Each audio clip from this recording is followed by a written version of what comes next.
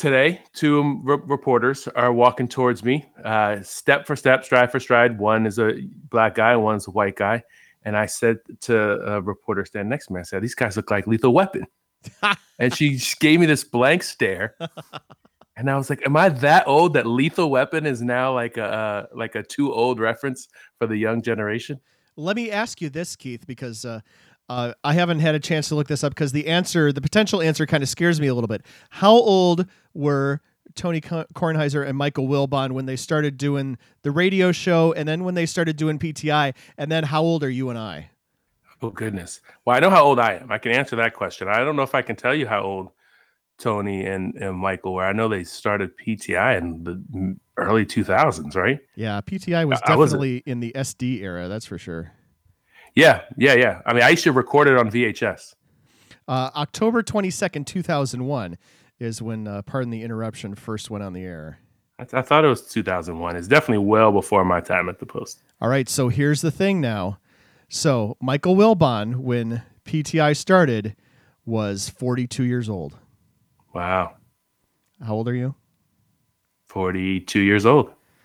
Tony Kornheiser, when PTI started, thankfully was 53 years old. So I am not in danger of being Tony Kornheiser, at least for another 6.5 years. He also would have some. You got to get more curmudgeonly. Well, I mean, in 6.5 years, I could see the potential. I have to put up with people, saying stupid stuff at me like they do every November. I might get more curmudgeonly. More. Impressive. We should think about having, this would be cool. How about if we had like a running list of topics that we were going to do on the show and then just have like a 90-second countdown to talk about each of them? That would help us get through 247 teams each week. It's what I'm trying to get at is that this show, and I've only come to realize this in the last couple weeks, this show is not all that different. All right. That was a long setup to make that point. I guess I was with you when you were like, I'm Wilbon's age. That also means you're Mel Gibson and I'm Danny Glover in this thing we're doing here. In no way do I ever want to be Mel Gibson. Football fans, it's now time for the D3Football.com Around the Nation podcast. Here are your hosts, Pat Coleman and Keith McMillan. It's the D3Football.com Around the Nation podcast, the twice-weekly show about the largest division of college football, and we welcome you to podcast number 257, the one with the bronze and the turkey. It's season 13, episode number 19, or if you want to think of it this way, the podcast for November 8th, 2019. I'm Pat Coleman, the executive editor of D3Football.com. And I'm Keith McMillan, the former player and the person who remembers when there were teams in Pool B. And remembers when the bronze turkey was a game that was competitive, although I don't think either of us was following Division III when that happened. There are some rivalry games this weekend. That's the bronze turkey as one of them. There are, of course, the chase for walnut and bronze gets really hot and heavy here now as we get into week 10. Walnut and bronze, for the uninitiated, is how we colloquially refer to that championship trophy that they hand the winner of each NCAA Division III championship. And Keith, we have got so much to do, so much to say here on this podcast, but let's talk about it before we talk about it. You are in the business of getting songs stuck in my head today. That's the goal. That's the dream. Really? That's the dream. Yeah. Because if anyone's from the 90s, where so much to do, so much to say leads. But yes, we have a ton to talk about, and we maybe should get right to it because I think Coach Catanzaro puts a lot of the things that we would end up discussing in perspective in your conversation with him. I think he hits a lot of the notes we would hit, and what are we going to do when he's not the chair anymore?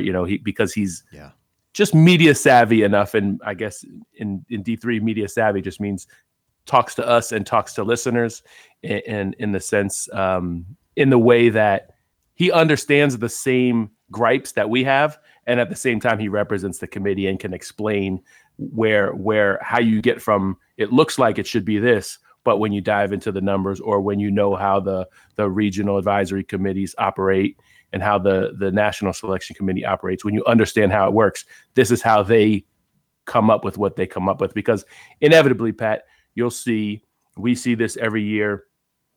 people who honestly pay mostly close attention to their teams, their conferences. A lot of times these are players who weren't all that familiar with Division III and the playoffs until suddenly their team's in the mix. They may be complaining about why things don't seem to make sense because in a lot of people's minds, all 9-1 teams, all 8-2 teams should get in the playoffs, and the numbers just don't add up that way. There are 247 teams. There are 32 playoff spots. 27 of them automatically go to the conference champion. And so that just leaves 5 for everyone else. And that's where we spend a lot of the consternation. And that's where a lot of the fun happens, honestly, in weeks 10 and 11. Well, the nice thing is that the national chair, Coach Catanzaro, can tell us these things and often will tell us these things. Very transparent, very open with the Division III fan base about how these sorts of things happen. So we're going to talk to him coming up in just a little bit. But before we do that, I need to take this time to mention that this edition of the D3Football.com Around the Nation podcast is sponsored by Gotta Have It. That's our friends at GottaHaveItFanFoams.com. These 3D logo fan foam wall signs I've got on my wall. Keith has in his office. I have seen people unbox or unwrap Mary Hardin Baylor ones. I saw former tight end great Adam Ergang of Mount Union posting his Mount Union Purple Raiders one on Twitter. There's a half dozen D3 schools already available. Surely we hope others in the pipeline, and we hope to see that coming up here, because if you're a school that doesn't have one of these, if you're one of the other 241, you need to get on this. Yeah, gotta have it. You can do that at GottaHaveItFanFoams.com. Already on the list, I mentioned Mary Hardin Baylor and Mount Union. Also, UW Whitewater, Johns Hopkins, East Texas Baptist, and Lake Forest College. You can find more information about it at GottaHaveItFanFoams.com, including for people who are in charge of fundraising or the Alumni Association or the licensing for their school in Division III. Keith, it's also mailbag time. I got a box on my front doorstep as I was coming home from work yesterday. I've got this huge, well, not huge box. It is a box maybe slightly smaller than the size of a box of shoes. You can hear me opening it up. It's very well padded and protected here because it is holding. It's really well protected. This is a live unboxing, Pat. You're not as old as you make yourself seem. This is a very YouTube generation thing. I watch the YouTube, I listen to the podcast, and what I have here in my hands is a Macaw bobblehead. Keith, you know who Macaw is, right? It's the Mountain Union mascot.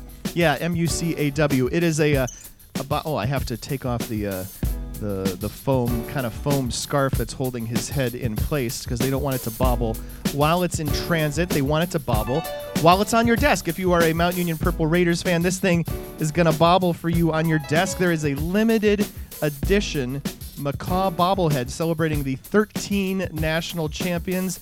Macaw is holding a walnut and bronze. Hey, funny how that comes back around. And then 12 walnut and bronzes kind of arrayed around him on the floor. You can find a photo of this right now, at least, on the blog page. You can find it right now on the D3Football.com homepage. We'll have it on the Twitter and a post on the Facebook about it, too. But this is pretty cool because each bobblehead is a limited edition. It's numbered between 1 and 1,000. Keith, I have bobblehead number 27. It's the only bobblehead celebrating Mount Union's national championships, and you can get it at the National Bobblehead Hall of Fame and Museum's online store at bobbleheadhall.com. This thing is pretty cool. Not to mention, if you're a Mount Union fan, you want to get it now because you're hoping it's obsolete by mid-December when they win their 14th championship. And certainly as the number 1 ranked team in the country, that is a possibility. So this thing is I would estimate it's probably, I don't know how to estimate weights very well. I'm going to say it's like a pound or two, something like that. It's going to be great on someone's desk or on someone's shelf. In this, Macaw is standing kind of on this proscenium. I'm sure that's the right word. And behind him is a metal plate with a listing of each of the 13 national championships that Mount Union has won in Division III football to date, as of the date of this recording. And man, this is really cool. Not knowing how many, there's at least 999 remaining. They've just arrived. They ship now. They ship immediately. They really go on sale today. If you are listening to this podcast on Friday morning, this is Unveil Day. It's pretty cool. It is, and hopefully the Mount Union community will support it, because it's pretty cool to have D3 recognized in this way. And Pat, I think you need to tweet a picture of it so we can see what McCaw looks like. And if this one is successful, maybe there'll be other D3 bobbleheads in the future. Yeah, you'll be able to find it on Twitter by the time you get to this point in the podcast. Keith, I'm going to text you a photo of it right now. That's not the photo that's going to go on the Twitter, because it's got all the other stuff on my desk in the background. But this is pretty cool. And I should mention that these bobbleheads were produced by FOCO, F-O-C-O. So get them now at bobbleheadhall.com.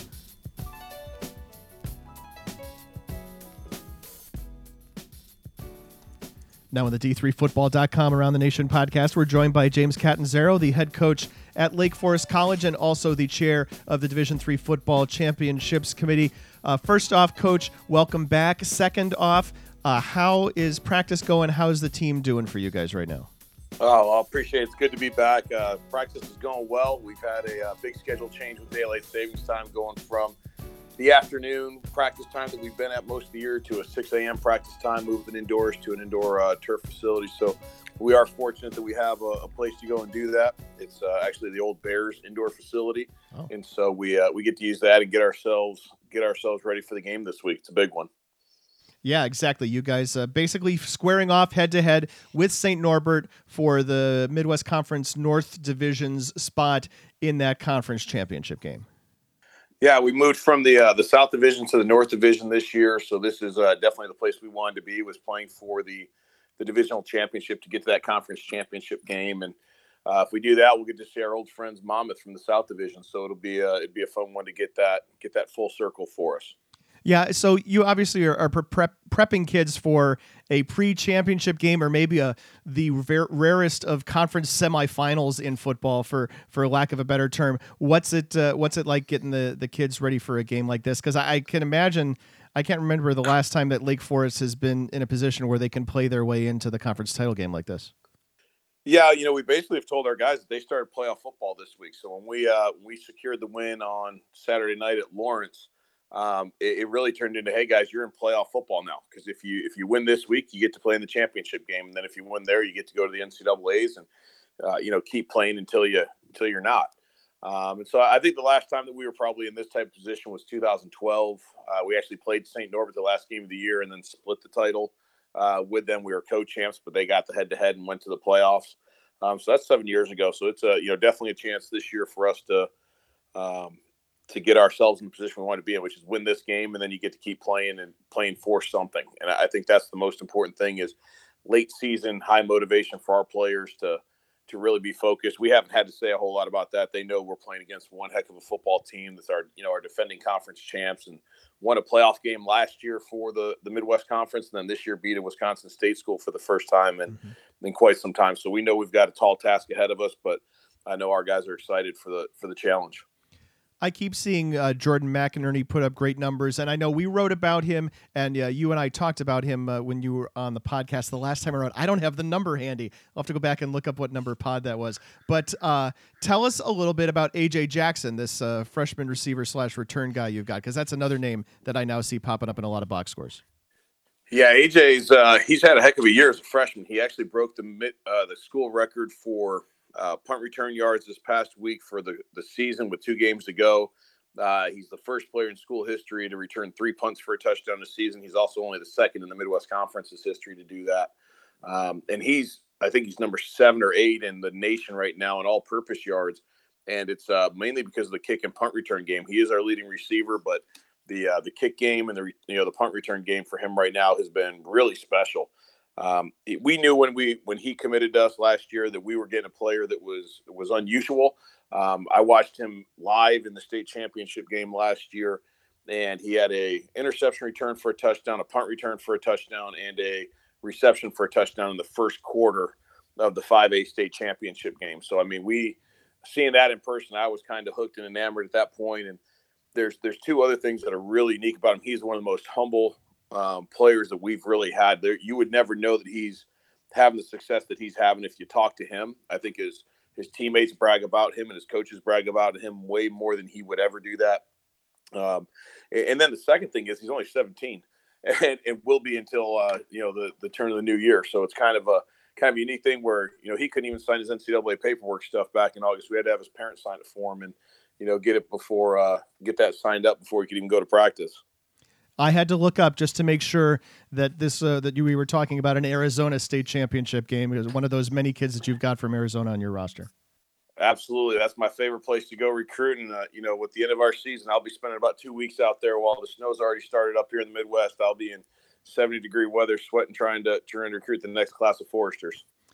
Also, in the middle of all of that, things that you have going on over the course of the next several weeks as the chair of the Division III Football Championship Committee. I know when we talked the last time, we talked about maybe having a football game for you guys out in Arizona in November that Keith and I would call. Keith and I are committed, by the way, for Week 11. We are going out to East Rutherford, New Jersey to call that Cortica Jug game. And a Cortica Jug game now after this past week, which looks like it may be a playoff elimination game. How much do you guys as a committee kind of look at something like that and say, maybe it doesn't matter where you rank Cortland and Ithaca right now because they're going to play next week or they're going to play before we have selections, and it's going to make whatever we do right now moot?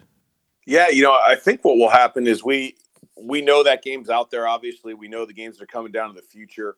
I think what we really try to do is when we get our information from the racks is really try to not use that until it happens because it will change some things. And I think you'll see that in a number of different regions with the current rankings. There's a lot of teams in the rankings that are going to play each other. And what that will do is provide potentially a regionally ranked win for somebody down the road. And then that helps them kind of bump up or get a criteria piece above somebody else. But it could also eliminate somebody from the rankings. And, you never know how that's going to play out. There will be at the end of the rankings. And even now there's going to be some 2-loss teams. They're going to be ranked. And it just matters, kind of who fits that mold in that different region. I think each region has their own personality as they go to rank. And then when it comes to us, there's, we kind of look for those consistencies to see what's really there or to see if the whole region kind of matches up. That's really the big thing we're looking for. I can see a couple spots in this ranking, and I'm looking obviously at the first week's regional ranking, the one that was released on Wednesday afternoon, where a team is at the bottom of a region where there's a really strong case for a third team from a conference that's already got 2 teams in the bracket or in the regional rankings to be here.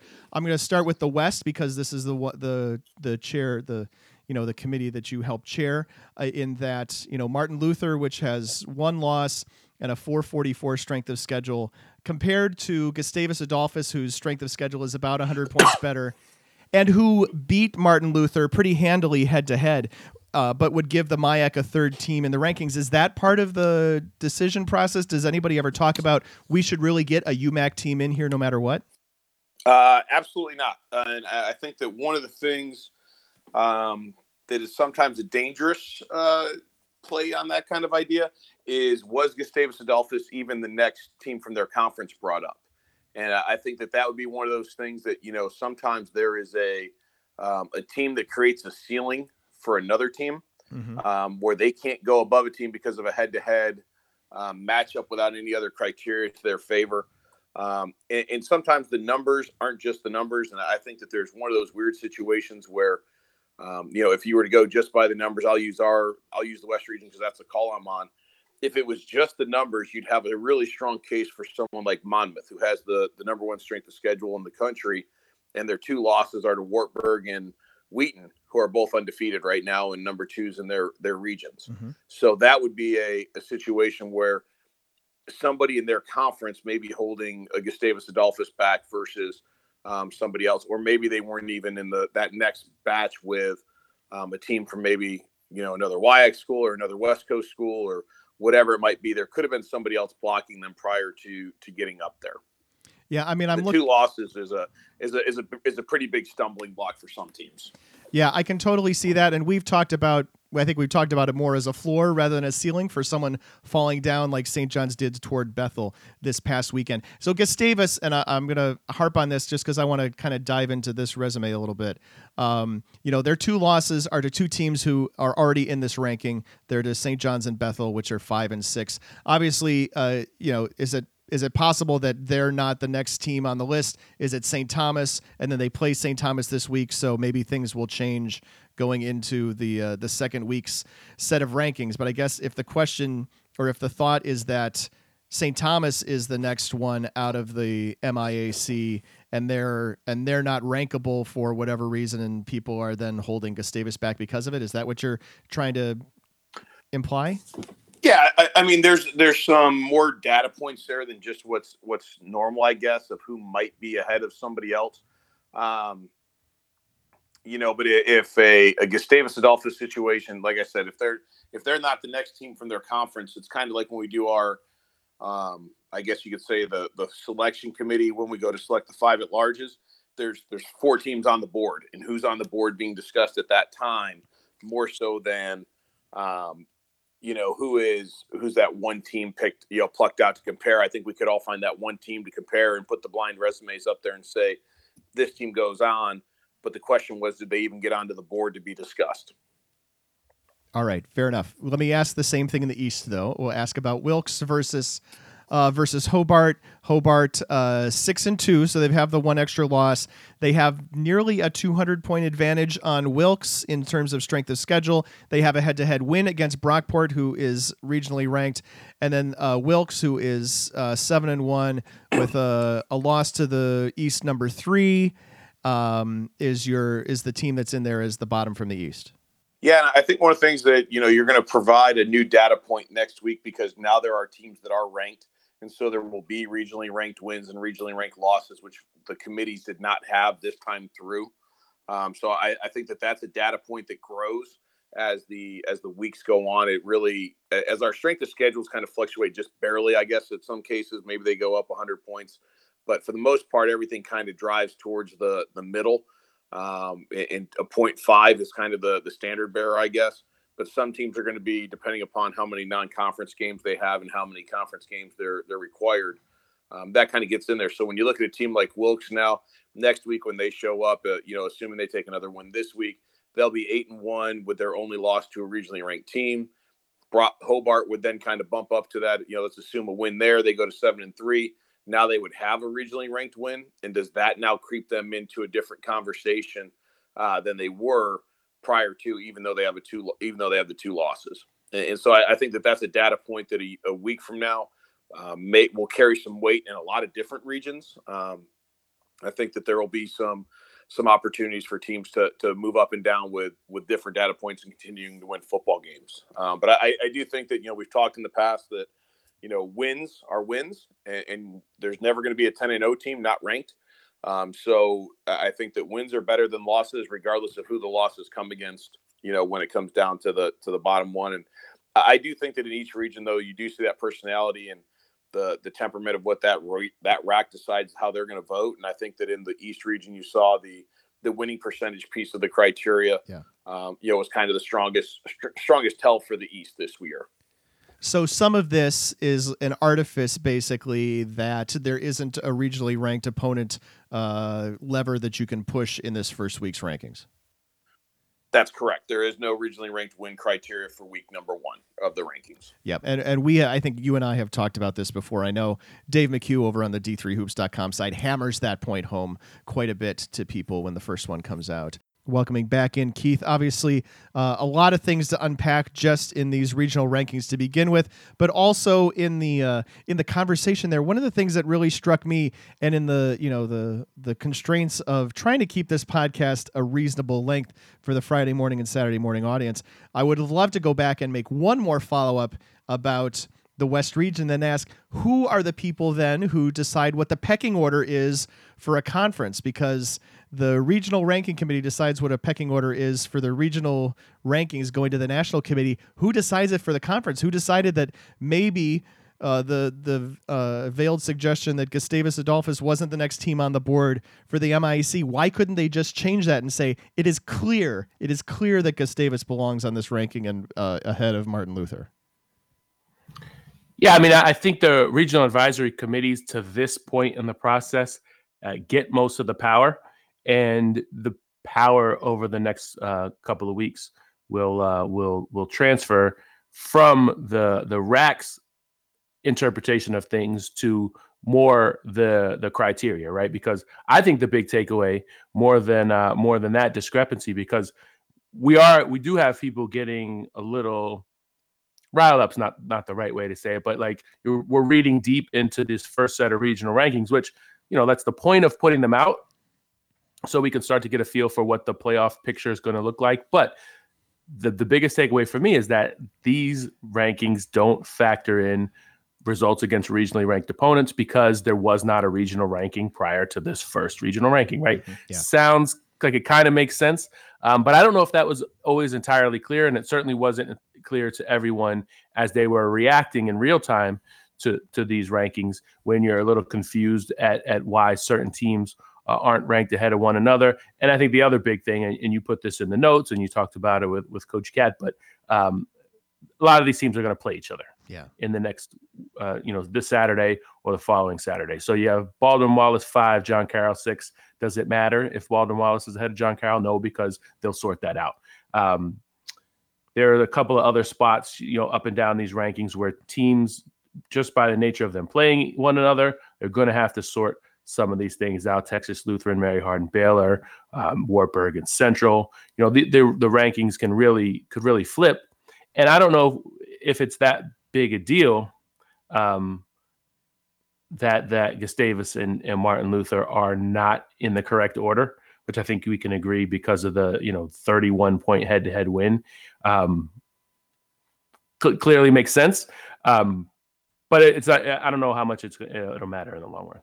So we've got 3 teams that have clinched their automatic bids so far. 24 of them will do so over the next couple of weeks, and a bunch of them can do so this weekend and do not have super challenging opponents on the way to doing so. Mount Union, all they need to do is beat Muskingum. Wheaton, they have to beat Carthage. I wouldn't want to put those 2 teams in the same category in terms of the amount of challenge they might provide. Muhlenberg has Gettysburg this week.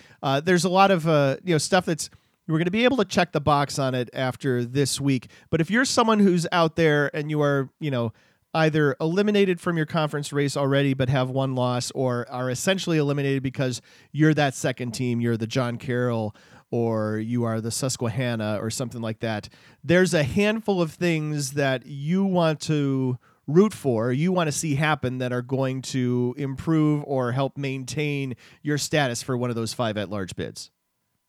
Yeah, because right now there are 7 really good cases for the 5 spots, and then there are a handful of other teams that could either get played into Pool C. That would be like Mary Hardin Baylor, which is unbeaten, losing to Texas Lutheran. Texas Lutheran takes the ASC's automatic bid. UMHB would be in Pool C. Same thing could happen next week when Whitewater and Wisconsin Oshkosh face off. It could happen in Wartburg and Central's game this week. It could happen in Bridgewater and Randolph-Macon. Wartburg and Bridgewater are undefeated. So I think the things you want to happen, if you are rooting for one of those Pool C teams and you want that pool of Pool C teams to shrink, you want to root for RPI to beat Ithaca this weekend, then for Ithaca to turn around in week 11, win the game at MetLife Stadium and beat Cortland. That would knock both Ithaca and Cortland out of the Pool C discussion. Right now, we have that as whoever wins the Ithaca-Cortland game is in the discussion. You want St. Thomas to beat Bethel in week 11. You want both Wartburg and Bridgewater to win this weekend. So Wartburg plays Central, Randolph-Macon plays Bridgewater, and if Central and Randolph-Macon win, those 2 teams take control of their conference races, or in Randolph-Macon's case, they clinch. That knocks Wartburg and Bridgewater into Pool C. And then you want UMHB, you want Whitewater to do the expected and win. There is also, if you go on the first regional ranking, scroll down to the comments, we got some help from our friend Wally Wabash, better known as Greg Thomas, and some of the other commenters who brought up a case in the OAC where if a handful of things happen, most notably Heidelberg beating John Carroll this weekend, then those two teams could be knocked out of the pool. You want Trinity to beat Birmingham Southern, which means Berry is back in Pool A. Berry is in this group with Wilkes, Olivet, and maybe one or two other teams like WPI if the three-way tie doesn't break their way, which could theoretically be in Pool C, but I think realistically they're stuck behind the main seven. I would love to see, I don't know if I would love to see, but it would be interesting to see some of that chaos happen, and because there have been years where we've had some of it. Yeah. I mean, it's been a while now since the year where everyone, I think it might have happened 2 times, where like a bunch of unexpected losses happened in week 11, and then suddenly a team that wasn't really in the mix. And I'm thinking of Wheaton one year when they were 8-2. There was another year, or maybe this is the same year, where like Christopher Newport and W&J lost unexpectedly in week 11. So sometimes teams will play their way out of a home game in week 11, and sometimes they'll play their way entirely out of the field. And some team that started that last Saturday on the outside looking in, because enough teams lose, they'll play their way in. So you certainly, if you're right in the mix, you just got to keep winning and let the chips fall where they may, because the committee will break down the 5 primary criteria. And Pat, I think we've gotten so good actually at educating our listeners and listeners educating themselves. I don't want to take all the credit for it. And educating the readers around D3, that the real savvy people who post on the boards and who tweet about this know what the 5 primary criteria are, right? Their win-loss record, results against common opponents, head-to-head results, and then strength of schedule and results against regionally ranked opponents. And everybody got so excited about the regional rankings when they came out, we forgot that really that 5th one hasn't been factored in yet, and it'll be a little bit of time before we can make sense of it. We'll get all this week's results, and then they'll be compared with last week's regional rankings, and then we can really get a good feel for where we sit going into week 11. Yeah, so keep in touch with us here on d3football.com all weekend. Follow us on Twitter. Keep an eye on the website. On Saturday, we will keep you up to date on all of the teams that clinch and what the Pool C situation looks like, more or less in real time, because that's what we do. Before we get to games to watch, we actually have one more sponsor to talk about, and it's really relevant to what we were just talking about, and that is the folks over at In the D3 FB Huddle. That's the folks with the D3 Football East Region podcast. You may hear Frank Rossi coming up in about 10 minutes or so on this podcast, assuming he gets his preview of Utica Cortland in, which we don't have yet. But that's one of the games that they're going to be covering on their Blitz ER, their whip around show. They're going to cover the high points and the key moments from a bunch of games across the East region in the NCAA Division III landscape. 20 games across the regions. 5 teams have an opportunity to clinch conference titles. Other teams looking to stay in the postseason NCAA race or in the race for the various bowl games that take place in that part of the country. So you can find that on the Facebook.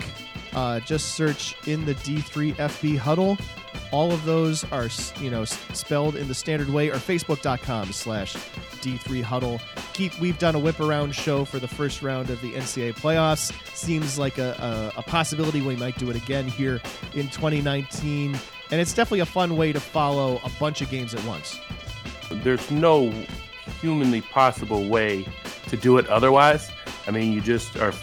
If you're paying attention to the D3 playoffs at this point, you probably love one of the teams that's in it, and so you're watching that game in week 1. And if you're not, this is whether you are or you're not. This is the only way to follow everything else, because you're going to get essentially what is like the NFL red zone of D3. You'll have 16 games. Most of them will be going on simultaneously. And that's in week 1 of the postseason. If you do it in week 11, or if you're following Frank and James this week, it won't be quite as many games to follow, but nobody else is going to know what each game matters, like how it fits into the playoff picture, and can tell you about what's going on in each spot. So if you have whether you have a team that's in the mix and you need to know, or if you don't have any dog in the fight, so to speak, it's just fun to watch, and it's cool because this day and age with the technology, you can, mirror your phone to the big screen TV, you can mirror your laptop to the TV, and then you can have essentially D3 games on your big screen TV all day on Saturday. Why wouldn't you want to do that? Why wouldn't you indeed? You can do that this Saturday by going to facebook.com/D3Huddle.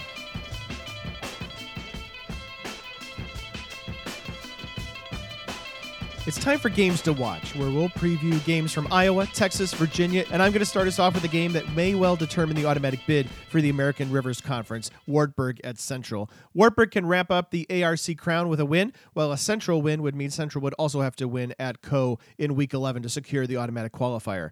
After averaging 53 points per game in a 4-game stretch against Luther, Dubuque, Buena Vista, and Nebraska Wesleyan, points have been a little harder to come by in wins against Simpson and Co., though the Knights won those games as well by an average of 25-11. The game features two incredibly accurate quarterbacks, as Wartburg's Noah Dodd has completed 71% of his passes with 13 touchdowns and just 2 interceptions. Central counters with Blaine Hawkins, who has completed 68% of his passes and has been selected to the D3Football.com Team of the Week twice this season. Hawkins was injured early in last year's game at Wartburg, and the Dutch went on to lose that one 47-20. Last year when these teams met, it was on a severely windy day, and both quarterbacks will pull the ball down and run if it happens again here in 2019. Central averages 202 yards a game on the ground, while Wartburg averages 182. And we've talked in the past about Wartburg's dual threat. That's a D-back and receiver JoJo McNair, and he was a big part of the offense in last week's win against Co, catching 8 passes on offense, not to mention one on defense as well. This week will feature the best opponent either Wartburg or Central has faced all season, and that is why I have been looking forward to this Week 10 game. Let's send it over now to Keith. I'm talking Texas Lutheran at Mary Hardin Baylor. When the 25th ranked Bulldogs visit the defending national champion and number 2 ranked Crusaders, there aren't too many outside Seguin who take this as a game UMHB might not win. And to be fair, the Bulldogs are 1-20 all-time versus UMHB, last beat them in 99, and were last competitive in 2014, the year when the teams met in that weird playoff game that stretched over 2 days because of lightning. UMHB won 47-14 on the road last year, a road that never left Texas on the way to winning it all. But let's dive into why this might not be a sure thing in 2019. For one, the Bulldogs have won 7 straight since a season-opening loss to Hendricks and have better results against Hardin-Simmons and Belhaven, the only 2 teams UMHB has played and not completely blown the doors off of. The Crusaders have futzed around at quarterback all season, starting Ryan Redding once, Luke Poorman 3 times, and Jace Hammock 4. Hammock seems to be back to full strength. Remember, both he and Poorman were injured during the title run last season. And given that Hammock played the entire Hardin-Simmons game 2 weeks ago, it's safe to assume that he's the guy in a close one. But the real focus should be on the UMHB defense, which is ranked 4th nationally by holding teams to 192 yards of offense per game and gives it a chance to win even when the offense struggles. TLU's defense allows only 16 points and 315 yards per game, both respectable totals, but they're going to have to come in right around that or underneath to win on Saturday. TLU is 3rd nationally in turnover margin at plus 17 with 24 takeaways and just 7 turnovers in 8 games. But even that is hardly an advantage since UMHB is plus 14. TLU players to watch are defensive lineman Manny Longoria, who has 6 sacks and often faces double teams, and sophomore quarterback Wade Freeman, who's thrown just 1 pick and is part of a 3-headed rushing attack that averages more than 250 yards per game. The ASC's automatic bid is on the line, and if Texas Lutheran earns it, there will be some pretty disappointed teams across Pool C, since it's all but certain a 9-1 UMHB would still be good to dance. And now, let's send it out to the Old Dominion, where Adam Turer is going to preview a game in which all savvy listeners should know which team yours truly would like to buzz its way into the playoff field this weekend. Randolph-Macon entered the 2019 season as the most overwhelming favorite the ODAC has seen in several years. The Yellow Jackets returned experienced starters, especially on offense. Trey Frederick has rushed for over 100 yards per game, and Jordan Foster has scored 8 touchdowns, 4 rushing and 4 receiving. The reigning ODAC champs hoped that senior quarterback Burke Estes would take the leap and lead the offense to new heights. That didn't happen. Estes was playing banged up all season. After week 4, Pedro Aruza made the bold move of benching his 3-year starter in favor of a freshman, Presley Egbers. With Egbers behind center, the Yellow Jackets have averaged 36.6 points per game during a 5-game winning streak. Randolph-Macon averaged just 20.7 points per game through its first 3 contests. But the Yellow Jackets needed a last-second escape last week against Washington and Lee in order to stay unbeaten in ODAC play and set up this week's winner-take-all showdown. The team that has looked like the dominant ODAC frontrunner all season, Bridgewater, is seeking its first outright conference title since 2005. I'm totally over it. The Eagles were part of the memorable four-way tie in 2014, but have otherwise been in the middle of the pack for the better part of the past 15 seasons. Like Randolph-Macon, the Eagles were hoping their senior quarterback would turn the corner in 2019. Jay Scroggins has not only done that, he has exceeded expectations, becoming one of the most efficient quarterbacks in the nation. Scroggins has completed over 68% of his passes, thrown for a career-best 1,814 yards, and has tossed 20 touchdowns to just one interception. The 19th most efficient quarterback in the nation is not carrying the Eagles alone. Bridgewater boasts one of the most complete teams in the country, which is why they've been on my top 25 ballot for several weeks now. The Eagles have the 5th best scoring defense in the nation, allowing just 11.1 points per game. Their offense is 3rd best in red zone efficiency. Special teams get it done too, ranking 2nd best in the nation in kickoff return average. Opponents have yet to find the Eagles' weak spot. Their closest game was a 15-point win over Stevenson in Week 2. Their average margin of victory in ODAC play is 31.3. Randolph-Macon's is just 13.2. But the Yellow Jackets have championship and playoff victory experience on their roster that the Eagles don't have. How much of a difference will that make in crunch time? The Eagles appear to have recaptured that late 90s and early aughts magic. Saturday will be an opportunity to prove that Bridgewater is back. Totally over that 2005 game. Totally over it. Oh yeah, definitely. That much is clear. Let's send it out to Greg Thomas with Birmingham Southern at Trinity. Trinity was a prominently featured figure in September, having played 3 straight games against then-ranked opponents.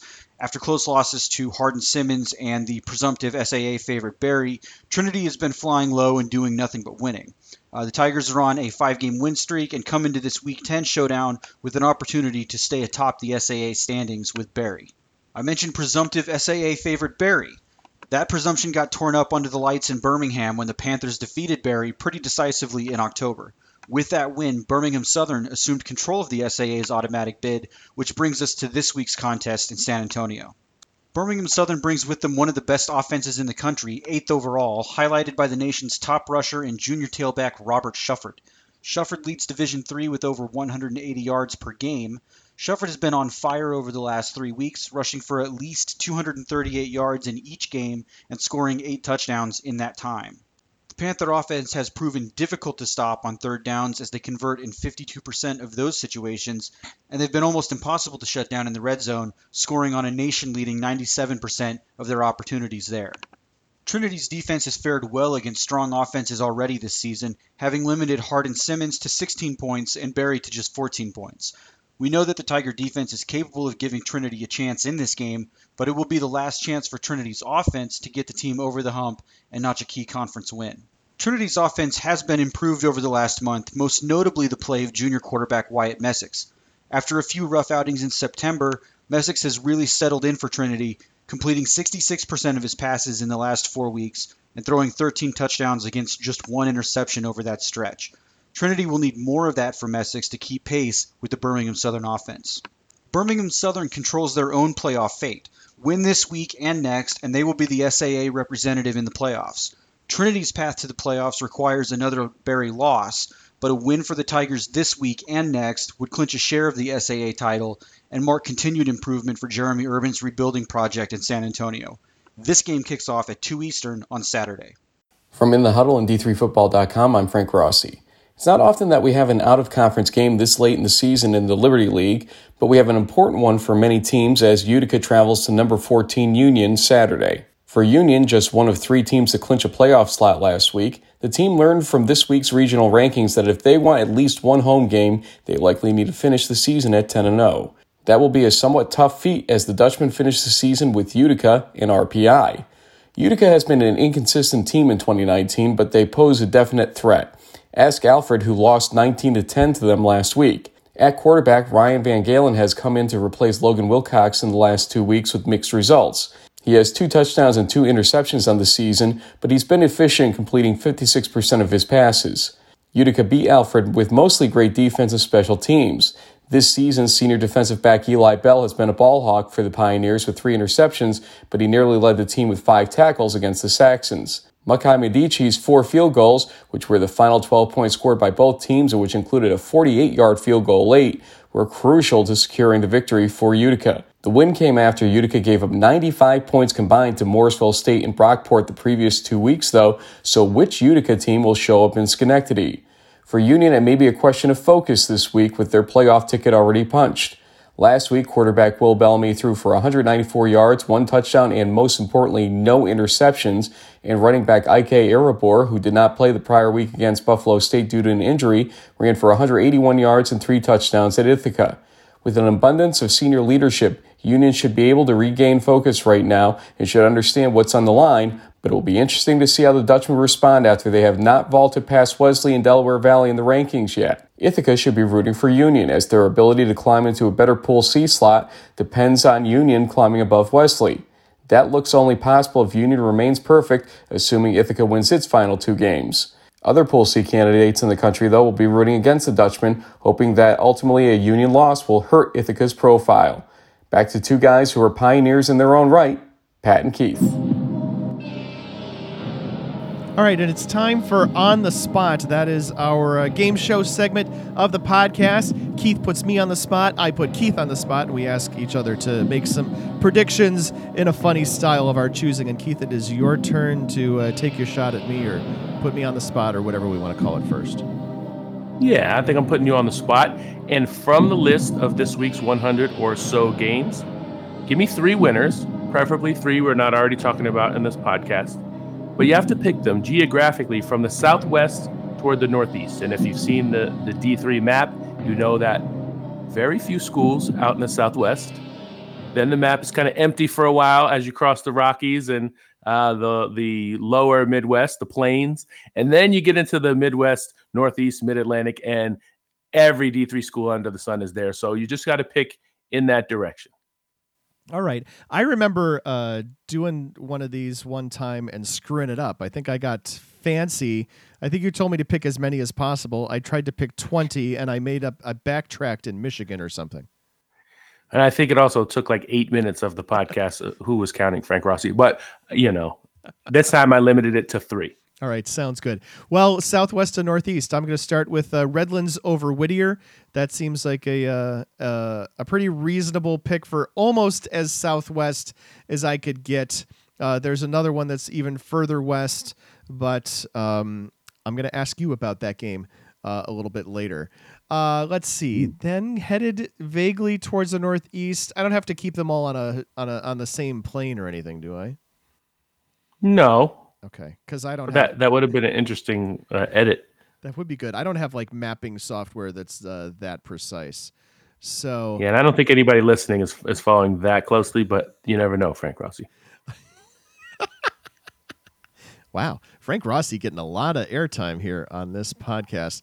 I am going to then go to St. Louis. We'll take the gateway to the west, and that's where I'm going to pick Wash U over Millikin. This is probably the most competitive game of the 3 that I'm going to pick, but I think that Wash U finding itself in the regional rankings has an opportunity to stay in them. Millikin, of course, on the course of the season right now, 6th place in the CCIW. They are 4-4 overall, 3-4 in the conference, but that non-conference win is a win against Hope, our regionally ranked team. So that even Millikin has had a role to play here in the NCAA Division III playoff picture. And then I'm going to go all the way up to Maine is where the game is going to be played.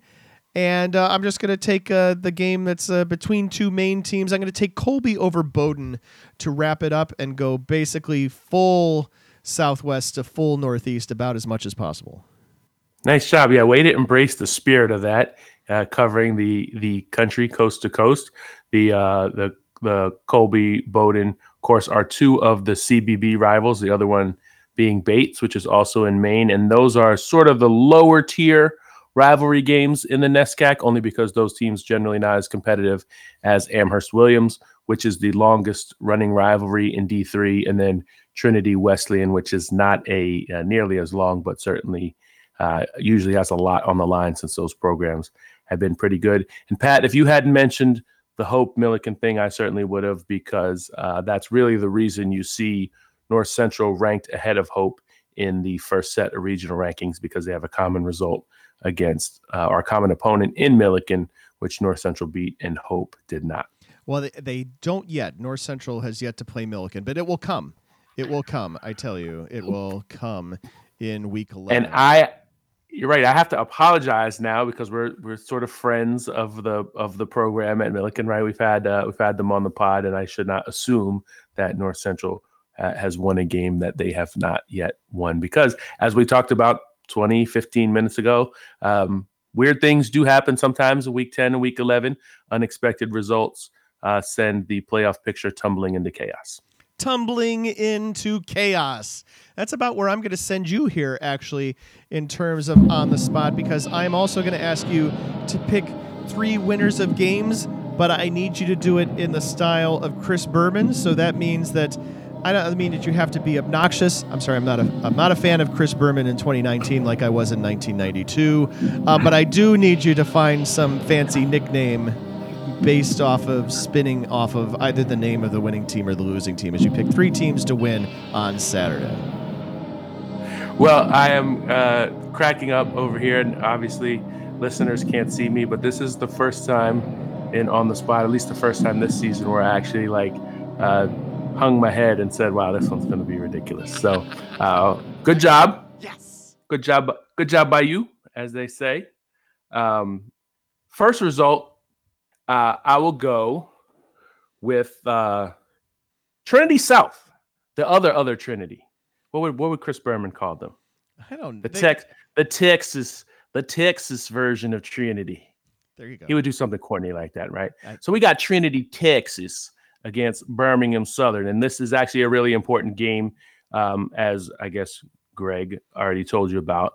But I'm going to pick that one, and I'm going to pick Trinity to win, just to make sense of the SA picture. And also, I thought Trinity, we probably could have got a funny Bermanism out of it, but I guess not so much. My bad on that. Something about something in San Antonio, I think, is probably where I would go if I were him. I am never going to be him, and I don't want to be.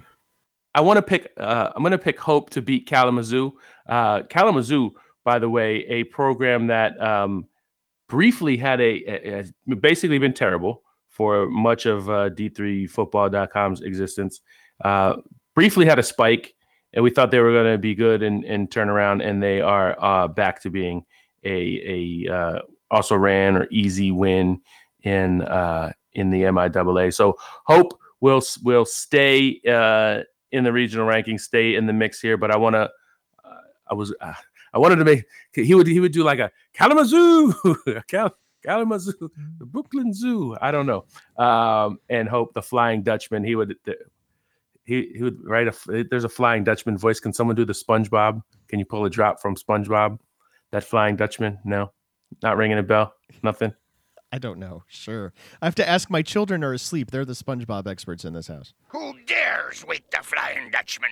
There'd be some kind of Flying Dutchman Bermanism that we could work in there. I'm not really that good at being super awful and corny. I mean, I think I'm pretty corny, but not corny enough to qualify under the Bermanisms. And I'm actually fine with that. I think we just have to mention before we move on, that's a game for the wooden shoes. Shoes. You sure it's not the shoes? Ah, yes. Well, since we did mention the longest running rivalry in D3, I think Amherst Williams deserves a moment of shine on this one. First of all, it seems like a little earlier than normal. I feel like it's usually in week 11. It's week 10 this year, but as we all know, the NESCAC season is a little shorter than everyone else's because it's capped at 9 games. The Woolly Mammoths. I can't do these. I'm not corny enough, I don't think, to do Bermanisms. They're hurting right now. Amherst usually a program that's 7-1, occasional 6-2 in there. Often have a handful of 8-0s in there. Did have a 4-4 season in 2016, but essentially Amherst is always in the mix at the top of the NESCAC. Right now, they're fighting to not have a sub 500 season for the first time, and I don't know if I can scroll far enough to find the last time Amherst was below 500. And of course, they played 8 game seasons for quite a while in the NESCAC before bringing it back to 9 recently. That game was a long time a scrimmage, the 9th game, and now it counts. Amherst on a 3-game losing streak. Williams itself was a program that essentially was always 8-0, 7-1. A lot of times this what Amherst-Williams game was for the conference title. So the fact that they didn't get to participate in the postseason was sort of nullified, is not the right word, but offset by the fact that this game was for the proverbial marbles, and all of them were involved.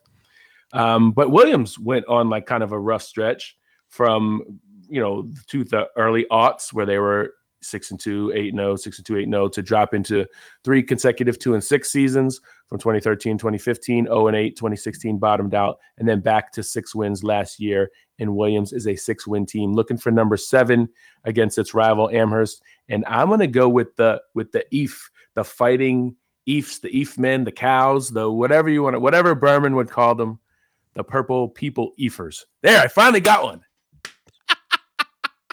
All right. Well, that proves that if you give Keith enough rope, he's eventually going to work his way out of hanging himself. Yeah, well, I finally got a Bermanism. Well, last weekend on the spot, I was asked to pick a game which would finish with a score of 10-31 because of Halloween, 10-31, as well as a game that was 6-2 in honor of the final score of Game 7 of the World Series. Suffice it to say, neither of those things happened. Keith was asked to pick 2 games and mispronounced the names of the teams as if he were an ESPN selection show host, and he correctly picked Denison. I don't remember how you mispronounced it. It was Denison. It reminded me of the Key and Peele sketch. That's why I remember. Now, D-Nice.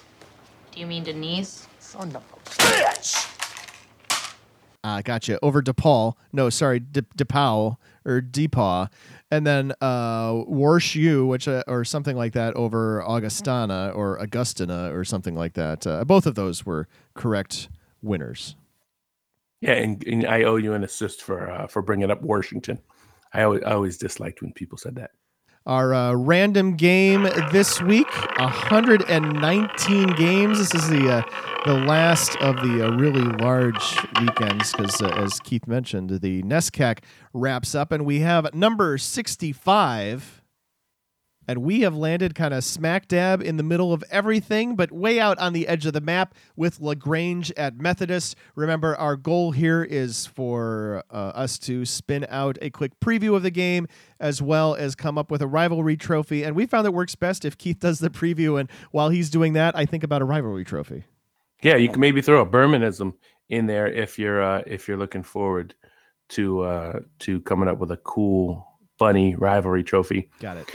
Yeah, I think Methodist and LaGrange probably are a couple programs in the USA South that have been competitive at some points and maybe had high hopes for the season. But it's really been all Huntington and Averett this year in that conference, and we'll touch on that a little bit later on. Methodist has had some higher moments than LaGrange has. Both of them three-win teams this year. And not a whole lot to be excited about, but you do see that Methodist has had a couple of big weeks offensively, and there's an opportunity perhaps for another big week offensively because there are a couple of things LaGrange has not been so good at, and part of the reason they're 3-5 this season. Penalized quite a bit, 8 penalties per game, about 75 yards given up. They are not good. They're sub 150 in scoring defense. They're giving up 30 a game, which still a lot. Even though offense has exploded over the past decade or so, it's still not a good day when your defense gives up 30 or when they average giving up 30. And really, honestly, LaGrange has just has struggled offensively to move the ball down the field passing wise, 173rd. In the passing game. So there's a chance here. So you're telling me there's a chance for Methodist, but this is basically like a middle of the road low conference. USA South doesn't rank too high in the conference rankings, but it's a middle game. And, to be honest, Pat, we don't spend a lot of time this time of year talking about games like this because there are so many big games with such importance. But there are campuses across the country where this is the game that they care about. And there are going to be games like this on Saturday, whereas the 3-4, 3-5 team, they're not playing out the string necessarily. I mean, in theory they are, but for that 3 hours, these LaGrange and Methodist are going just as hard as anybody else across the country. They're just not quite as sharp at it because one of the things that that Methodist does even worse than LaGrange is the penalties. 9 per game, 86 yards per game, and not so hot at rush defense either, giving up 178 yards per game. So chance for each team to try to get closer to 500 in this one. And I think that's sort of when we pick a random game, we probably don't need to talk about it for 3 or 4 minutes, but the fun of it is there are games like this across the country every Saturday where it's to some group of people, however small that group might be, this is a really important game. Well, it's important to me too, because these guys are going to be playing for the Gallopin Ghost Trophy, and that I like it. See, that is about as Berman-esque as I would get on that. The Gallopin Ghost of LaGrange. Lots of people who listen to this podcast who don't know who the hell Red Grange is, I'm sure. I mean, but you got it's a football podcast. You have to be able to say Red Grange or make a random Jay Berwanger reference. And if people don't know it, they just don't know it. I didn't see Jay Berwanger play or Red Grange, but I know who the heck you're talking about. All right, time for even more one-liners. I'm going to rattle games off. Number 10, John Carroll at Heidelberg. Yeah, we shouldn't look past the 6-2 Princes, who are 6th nationally in total offense and on third downs and average 513 yards per game. I'm not sure if those Baldwin folks salty about being ranked behind John Carroll would rather see the Blue Streaks lose this Saturday or wait until next week to have a chance to do it themselves. BTW was a 1-point winner over Heidelberg at the end of September. Either way, we've got number 23, Linfield at Whitworth.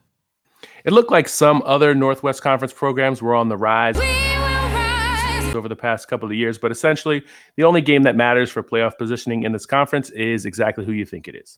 Since the same day losses to the SCIAC leaders early this season, we spent little time nationally on the Wildcats and Pirates, but it's going to be bombs away on DBs and coverage linebackers on Saturday.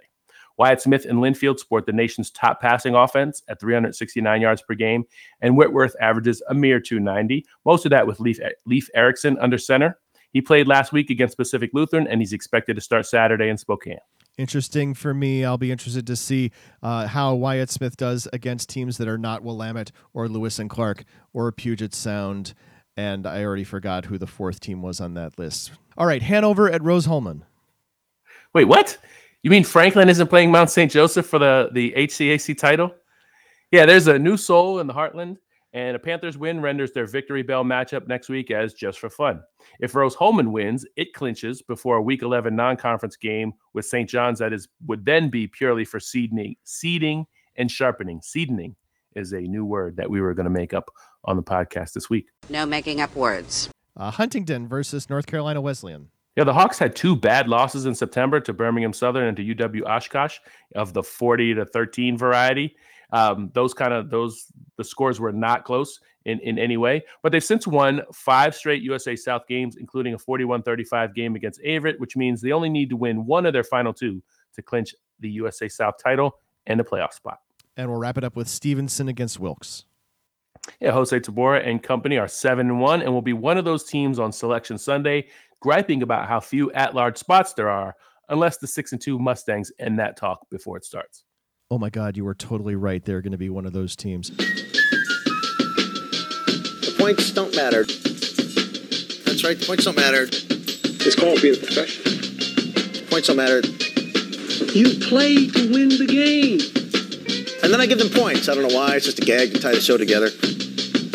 Now, If you want to crown them, then crown their ass. Quick Hits is our weekly Friday look at the upcoming set of games. We got 6 people giving you answers to 6 questions just to get a cavalcade, a cornucopia, one might say, of opinions on the upcoming week. We start scoring last week's games, as always, with the game of the week. Union versus Ithaca and Muhlenberg versus Johns Hopkins were both great choices in terms of their impact on the national picture. But only the one that went to overtime can really be the game of the week from this group, and that was Keith's pick of Brockport Cortland. Woohoo! 4 of us, myself, Ryan Tipps, Greg Thomas, and Adam Turr, picked Cortland as the top 25 team most likely to get upset. That was actually like a veto-proof majority. Veto.